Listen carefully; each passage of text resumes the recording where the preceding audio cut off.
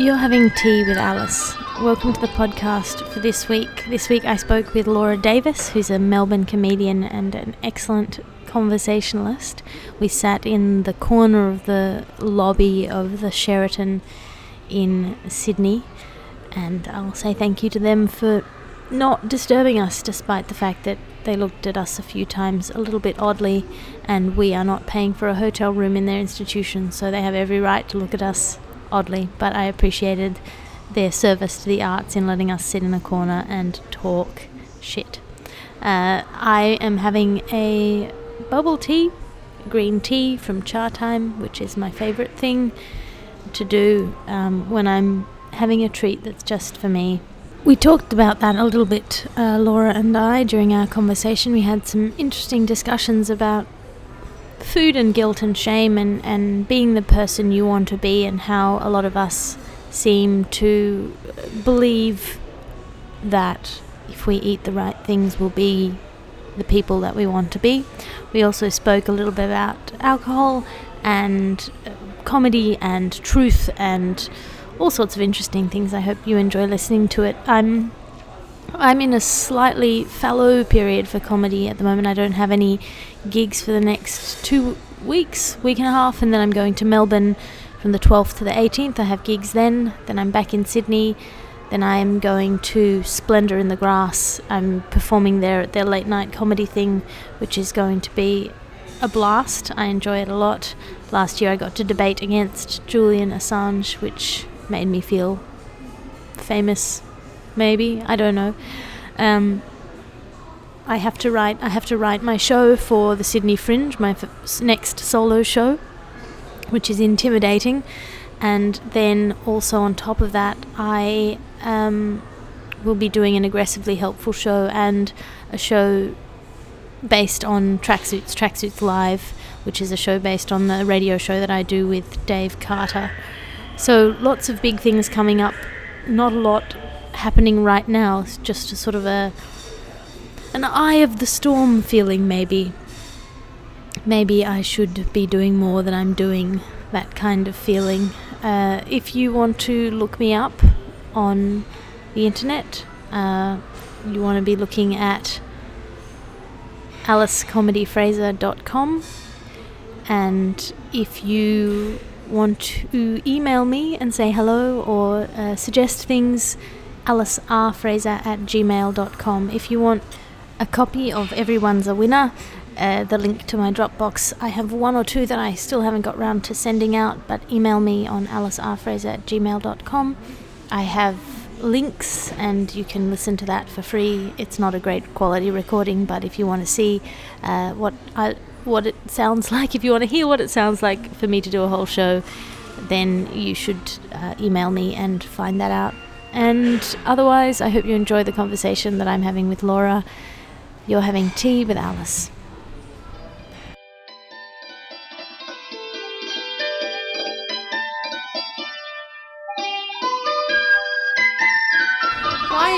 Why bad things happen to good people, but why do good people allow bad things to happen to them? I was talking to my friend about, I've always hated my day jobs. Like, I've always properly, I don't think I've had very many where I've gone, oh good, I'm going to work.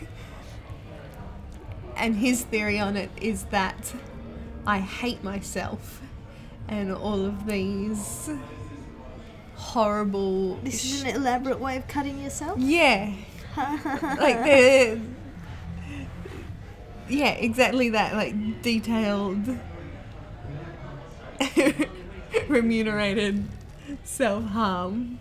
Badly remunerated, just enough to really make it sting. Yeah, I'm not talking about just jobs that I find boring. Yeah.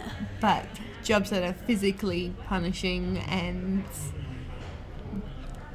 a form of self-harm. Yeah, deathly boring and way less than jobs that I could...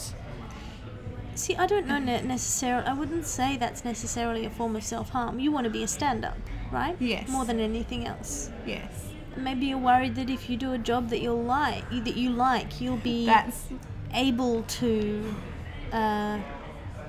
bear it, and you'll be able to, or you'll love it, and you'll take away from your other dream. That's my theory. That's what, whenever I go, I hate this, I go, you're supposed to hate it. Like, it's kind of this dead end way of giving myself no other options. Well, if you had a job that you found creatively fulfilling and inspiring and well remunerated, then what would be your drive to do comedy? Would you still have that drive? I feel like I would still have that drive, but I would go, yeah, but this is great. Yeah, this is good. This is great. Yeah. I can afford to pay my rent. I'm lucky to be doing this. Whereas I would still go, but I want to do that. I want to perform. But maybe I'm asking too much, talk myself out of it. Whereas if you're doing jobs that you just loathe, you just couldn't stand, they're kind of slowly killing you. Yeah, exactly. That you just need the urge to do stand-up is so much the only joy in your life that you have to... It's a threat. It's a constant threat. That's an interesting way to motivate yourself. I know, but I worry that it was completely subconscious until my friend accused me of hating myself, and I went, no, I don't think that I deserve to be unhappy. Yeah, I just think it's a safe way of making sure that I'm only happy in the one channel I allow happiness. Exactly. That's an interesting thing. I don't know that I respond that well to negative pressures. Like, I tend to respond maybe a little bit too much to encouragement and enthusiasm. Like, how about bribery? Praise. Bribery, not so much. Money's not important to me. People loving me is important. That's bribery too. It's a form of bribery, isn't it? It's a self-indulgent form of bribery.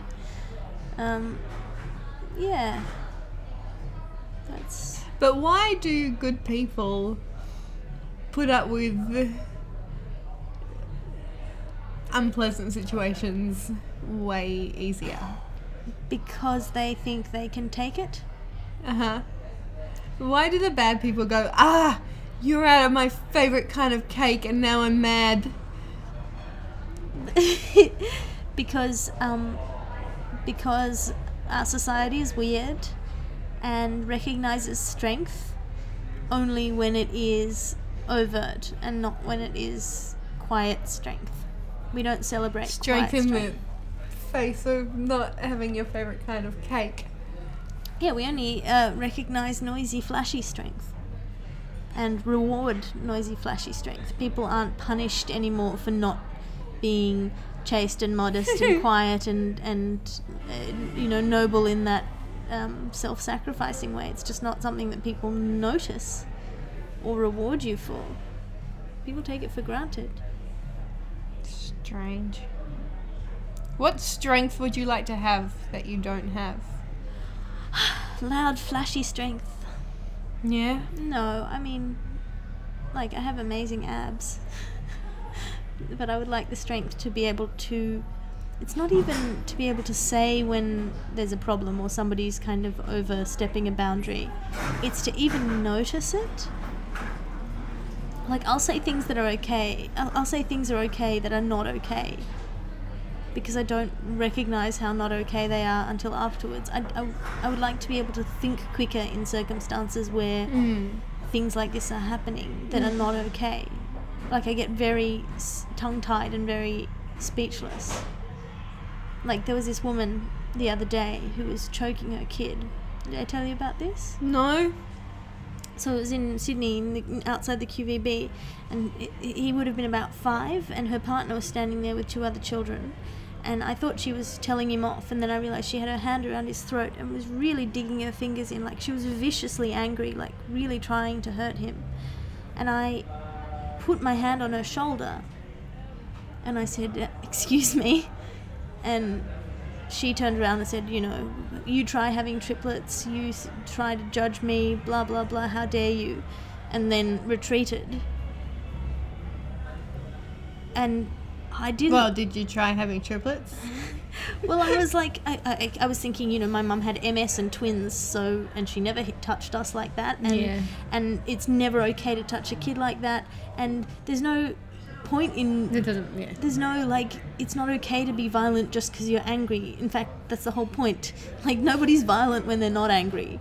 It's you're teaching these three young boys, that it's okay to be violent so long as you're angry. That's not a good lesson, and I didn't say any of that.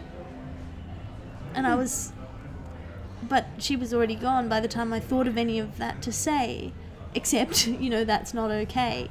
And to stop her from, like, just physically put my hand on her shoulder and stop her from doing it. I could do that, but I couldn't say any of the things that needed to be said. A lot of people wouldn't even get to step one. Yeah, but I wish that the kind of strength, I wish I could have articulated, because for somebody, this is something I talked about in my very first show, for somebody who's good at words, when it comes to emotional things, like really real things, I'm not good. Yeah, you gotta go downstairs to get them. Yeah. All the stuff you need is not where you are. Yeah. So that's the kind of strength I'd like to have. What about you? I always wanted that. I remember wanting that when I was younger, maybe 20. I worked at a cafe where the woman in the kitchen used to hit me and push me and kind of slap me when I was working. Well, that's not okay. Exactly. And there was a point where I realised that I was going to quit the job, but in 6 weeks when I went to the comedy festival. So I kind of went, okay, this is crap, but I'm only working here for... another month and a half. Yeah, something like that. Like, there was definitely a time limit, and I knew I couldn't get another job in between, but I never dealt with it. I remember wishing that I had the ability back then to work out what to say and say it before she kind of worked out that she could just whack me every time she went past. Yeah. This is still a very old, very grumpy lady who's worked in a kitchen forever, and I guess doesn't realise that you can't hit your staff. It's against the law. Yes. That's kind of what I wanted to say to this woman. Like, it's against the law to do what she was doing. Yeah, we made laws for people like you. It's not. Yeah, it's not right. But yeah, I have a couple of friends who are very revenge oriented. They're like, God won't fix it. They're atheist, and they want to take revenge. So, for example, if my friend was also your friend and you told him that story, he would find that woman and tell her that what she'd done was wrong. That's a lot of energy. Yeah. And I don't know if my friend is right or not. Because on one hand it's like, well, I'm not that badly damaged by X, and let's all just get over it and move on. But he's like, well, they'll never learn the lesson unless you, teach it to them. But theoretically, this lady knows. Like, she's not aware enough to not hit and choke her child. Still not choke her child, but she must know. Well, yeah, like I did stop her doing that thing, and she clearly knew she was wrong because she leapt to her own defense. She wasn't saying how dare you interfere. She was saying, how dare you judge me? My life is really hard. Everyone's life is really hard.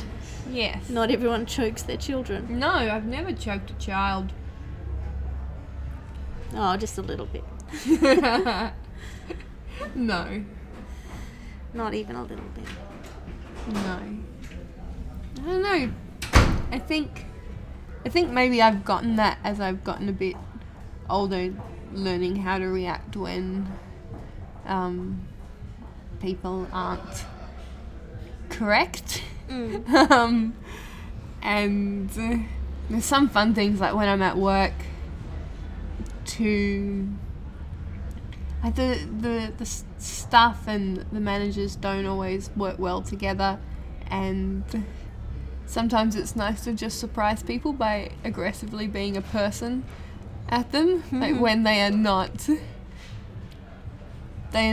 speaking to you politely, or they're not treating you as though you're a real human being. Exactly, to suddenly pop out of your zombie shell and go, oh hi, no, I don't think that you're communicating in a constructive manner, and watch their faces react to somebody actually speaking to them as a person about how they're being a person, and you remind them in one moment that you are both people and not weird robots. Yeah, because companies only measure output, they don't measure how you get that output. Yeah. And they also don't measure, like, you can force people to work in this really robotic and mechanical way only if people are disposable. Yeah. And in the job that you're in, people are disposable. They'll if you burn out, then they'll just get someone else in. They're very welcome too. I don't know what power I would like now. Maybe strength. What strength you'd like? Yeah. Maybe I'd like to be able to push myself into situations where I am uncomfortable a bit kinder than I do. Like now I will either avoid it, or it will be quite a brutal thing. Forcing yourself into it. I feel like maybe I'd like to be able to either work out things that I should and shouldn't do, and stop doing this horrible thing where I go, no, it's good for you to go and do this, and get there and realise that I was completely right. Yeah. I was completely right. I should never have made myself do X. Yeah. That's an interesting one. I feel sometimes, I would like to have either more impulse control or less. Yeah.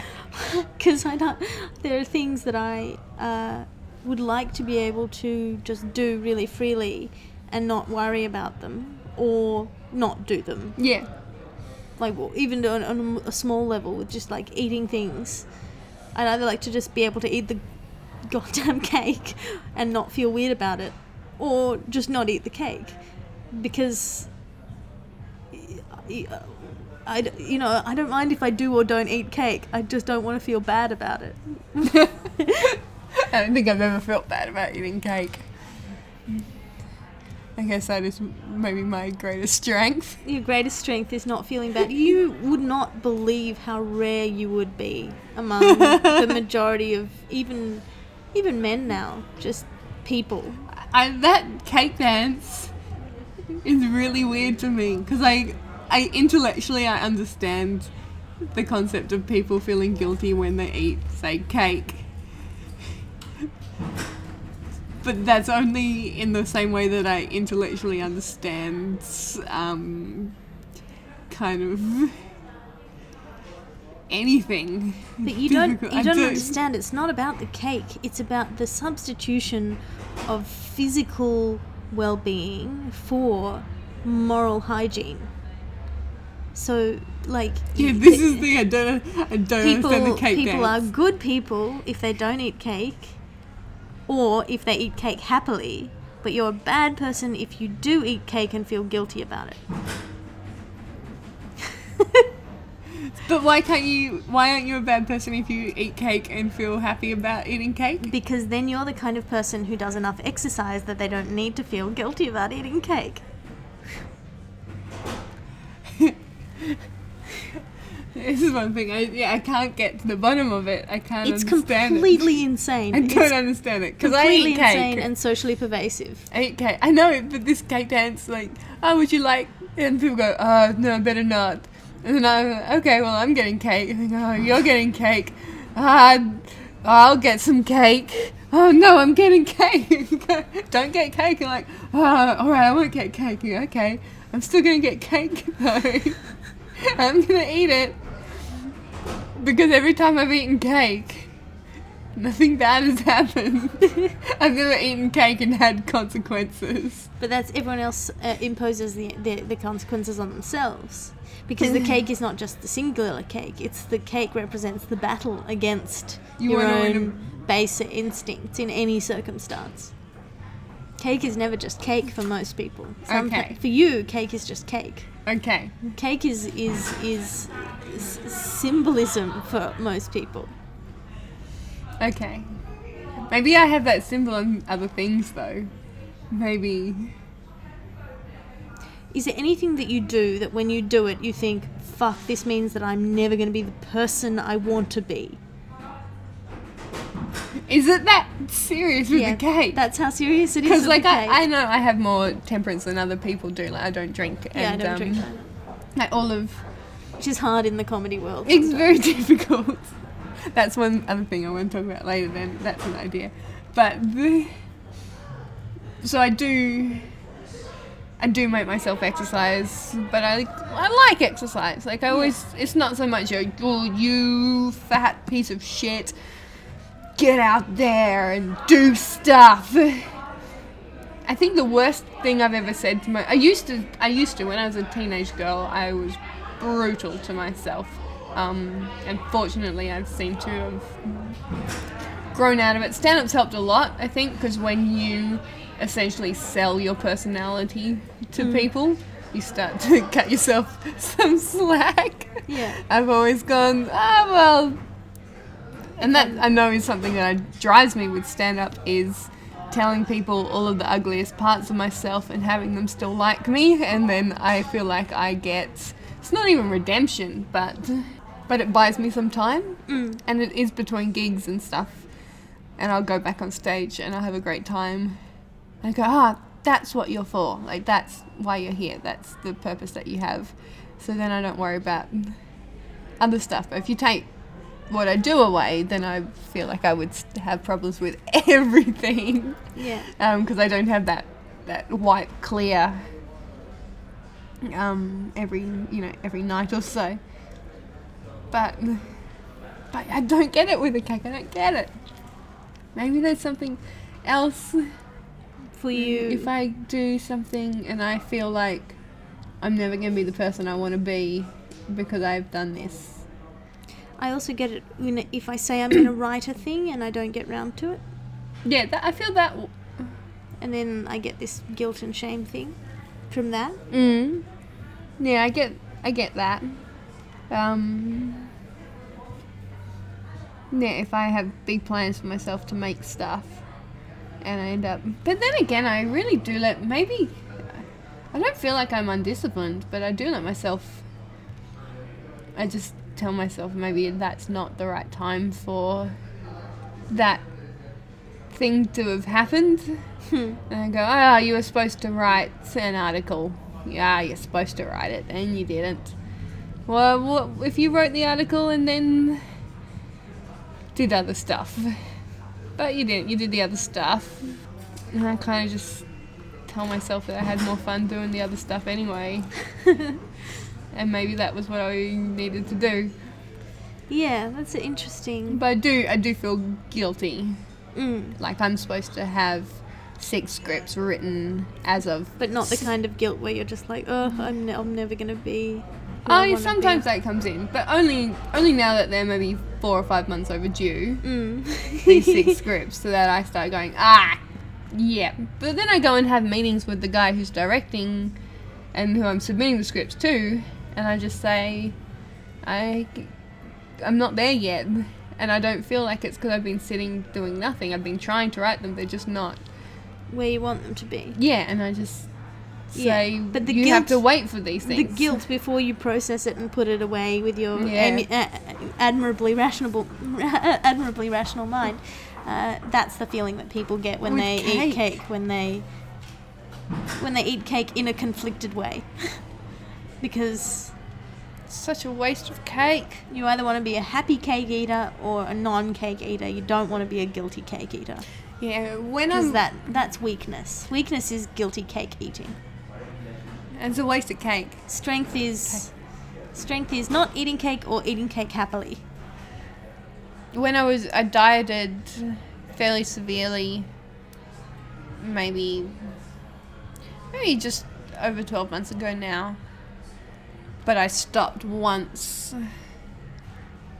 Once I felt it getting into my brain, into my emotions, when it was just, okay, this much energy for this much exercise for this much weight loss, that was all fine. Like, I was really brutal about it, but it wasn't emotionally driven, it was medically incentivized.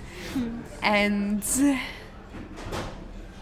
the moment that I started feeling weird, said no to something and felt good, and then the moment that I said yes to something and felt bad, I let that happen once and I stopped dieting.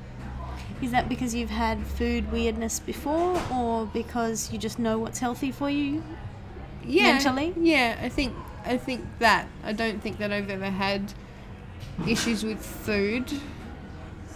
And the moment that single day where I felt, good.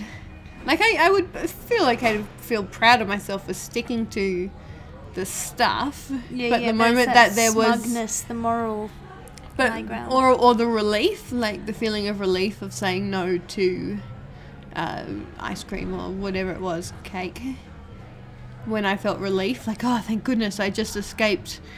I just said no to cake. Thank God. The disproportionate emphasis. That was when I stopped on that day, because it just feels weird, and I don't think that's the person that I want to walk around with in my head. Yeah, certainly it's not great, but I think a lot of people, if not most people, have weird things about food and eating and control and self-control, especially most Western middle-class people. It's stressful. I wanted to talk, maybe I'm trying to write jokes about it, and you'd be a good person to talk to about it. The reaction people get and give to you when you tell them that you don't drink. Yeah. Why? Why does that? Is that the same as the cake thing, but it's a few more layers? Here's an interesting one. So, why when I say I don't drink, do people react so negatively, and not even in just a bloody have a beer, like peer pressure, join in kind of way? That's what they show you in cartoons at high school. In the cartoon where the kid's like, no, I don't want a beer, and everyone just teases them. Yeah. That's not it. It's this silence, immediate, like, psychological severing of you and the people around you. There's lots of... I think Why? Okay, so here are my theories. And here's two sides from two different people. One is that if you don't drink, you will never share a set of experiences, including the golden hour when everyone's just a little bit tipsy and happy. Mm-hmm. And that if you are not drinking while other people are drinking, you have an advantage over them, because they've made themselves vulnerable. They've taken their controls off. Mm-hmm. And they are weak in certain ways that you could theoretically take advantage of, or they can be ridiculous to you in ways that you'll remember, and so people feel weird about that. And then the other side of that argument, or it's just another completely different perspective from another person that I know, is that if you drink, he doesn't drink. If you drink, you know that it's wrong in a small way. Mm-hmm. It's not at least it's not the best thing you could be doing. And if you are doing something that you know is wrong, it's okay if everyone else is doing it.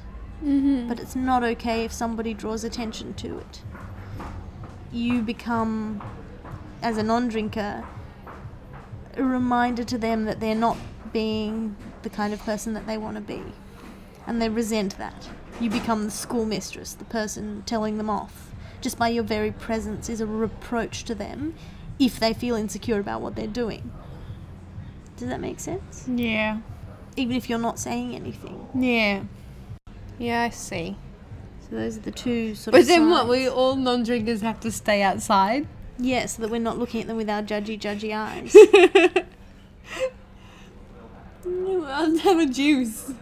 But I don't want to join in rounds because I don't want to drink 14 juices. Exactly. Nobody actually drinks that much liquid. Jeez. It's too much. It's too much liquid. Oh, get you a Coke. I can't drink 4 litres of Coke. I can't do it. It's too much. It's mad. I don't even want that. Oh, get you a glass of water. Why? Why? I've already drunk a glass of water. Water's not very interesting. I'm not thirsty anymore. So why don't you drink? What made you decide not to? Or is it just something that you just don't like? I never liked it. I think I'm a control freak. Yeah. Awesome. On my mother's side. Not so much in terms of, like, I feel like I still respond pretty comfortably to situations that are out of my control. Like, I still feel like I'm quite easygoing, but I don't feel that I'm very particular about how I like my brain to be. That's one element that I won't compromise on. Proven with your unwillingness to get sucked into the society-wide eating disorder that we have. I like how it all is, and I like the way that I see things, and I think it's good for stand-up. I think that it's good to see things clearly,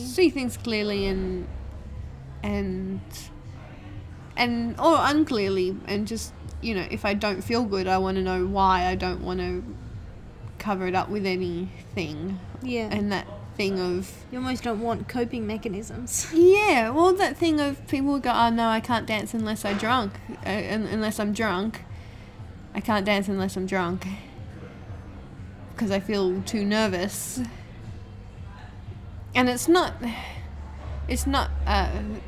like a high and mighty perspective, but I can dance and I feel nervous, but I just do it.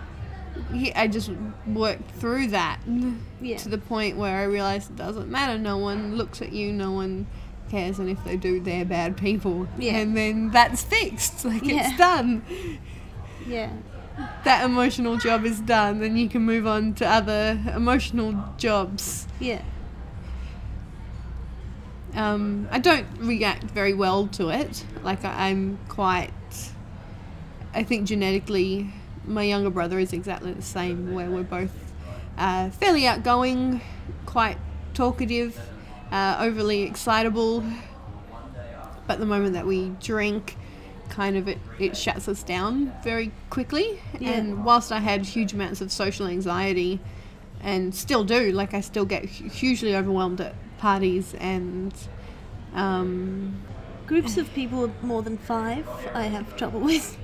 I can talk to one person or 2 people or 3 people, but more than that, unless it's an audience, I find difficult to navigate and quite draining, because you can never actually have a conversation in a group that's larger than 5. No, well, it's unnatural. It's just a number of small interactions. It's unnatural. Like, it is unnatural.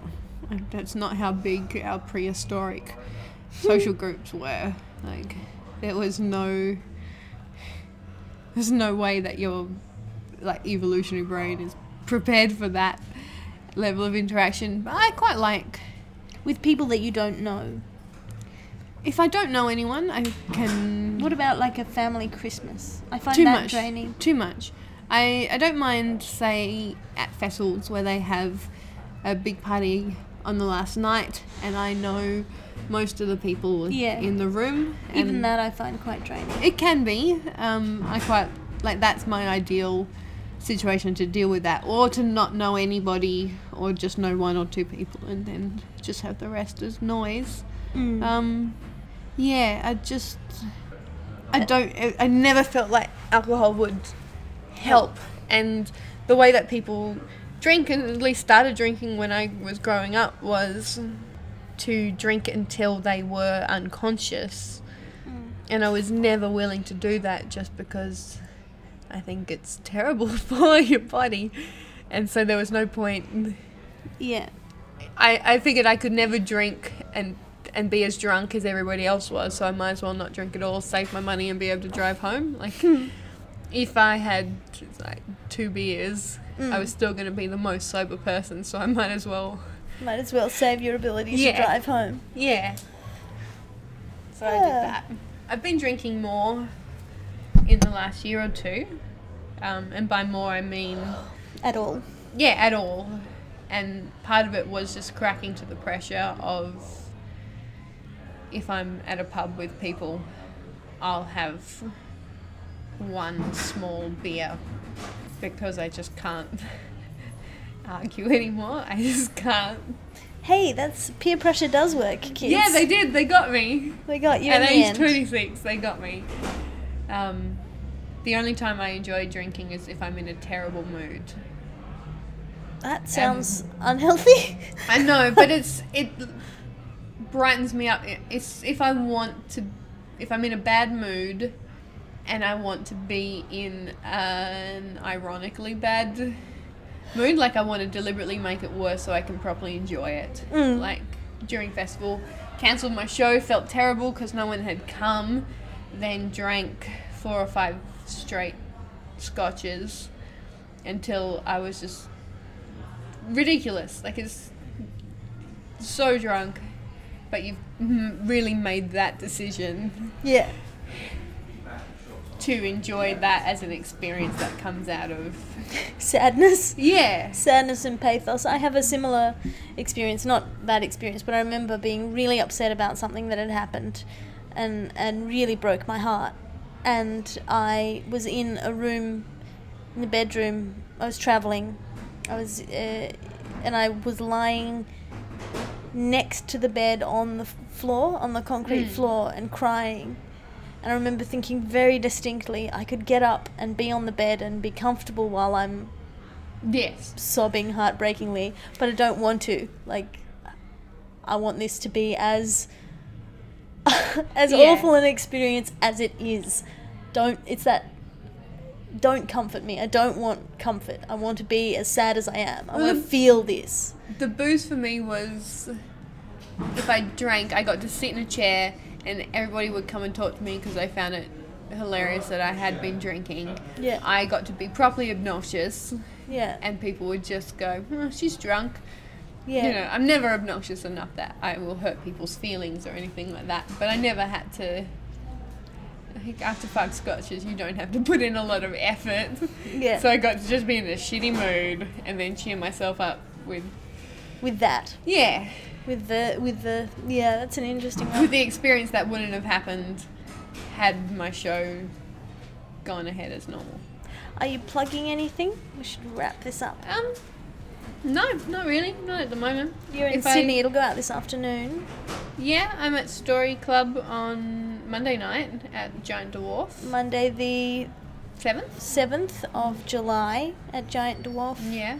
And then you're on Twitter and stuff? Yeah, I'm on Twitter. I lost 1 follower today. I don't know who it was. Do you know why? I haven't tweeted for about a month, so either they got bored.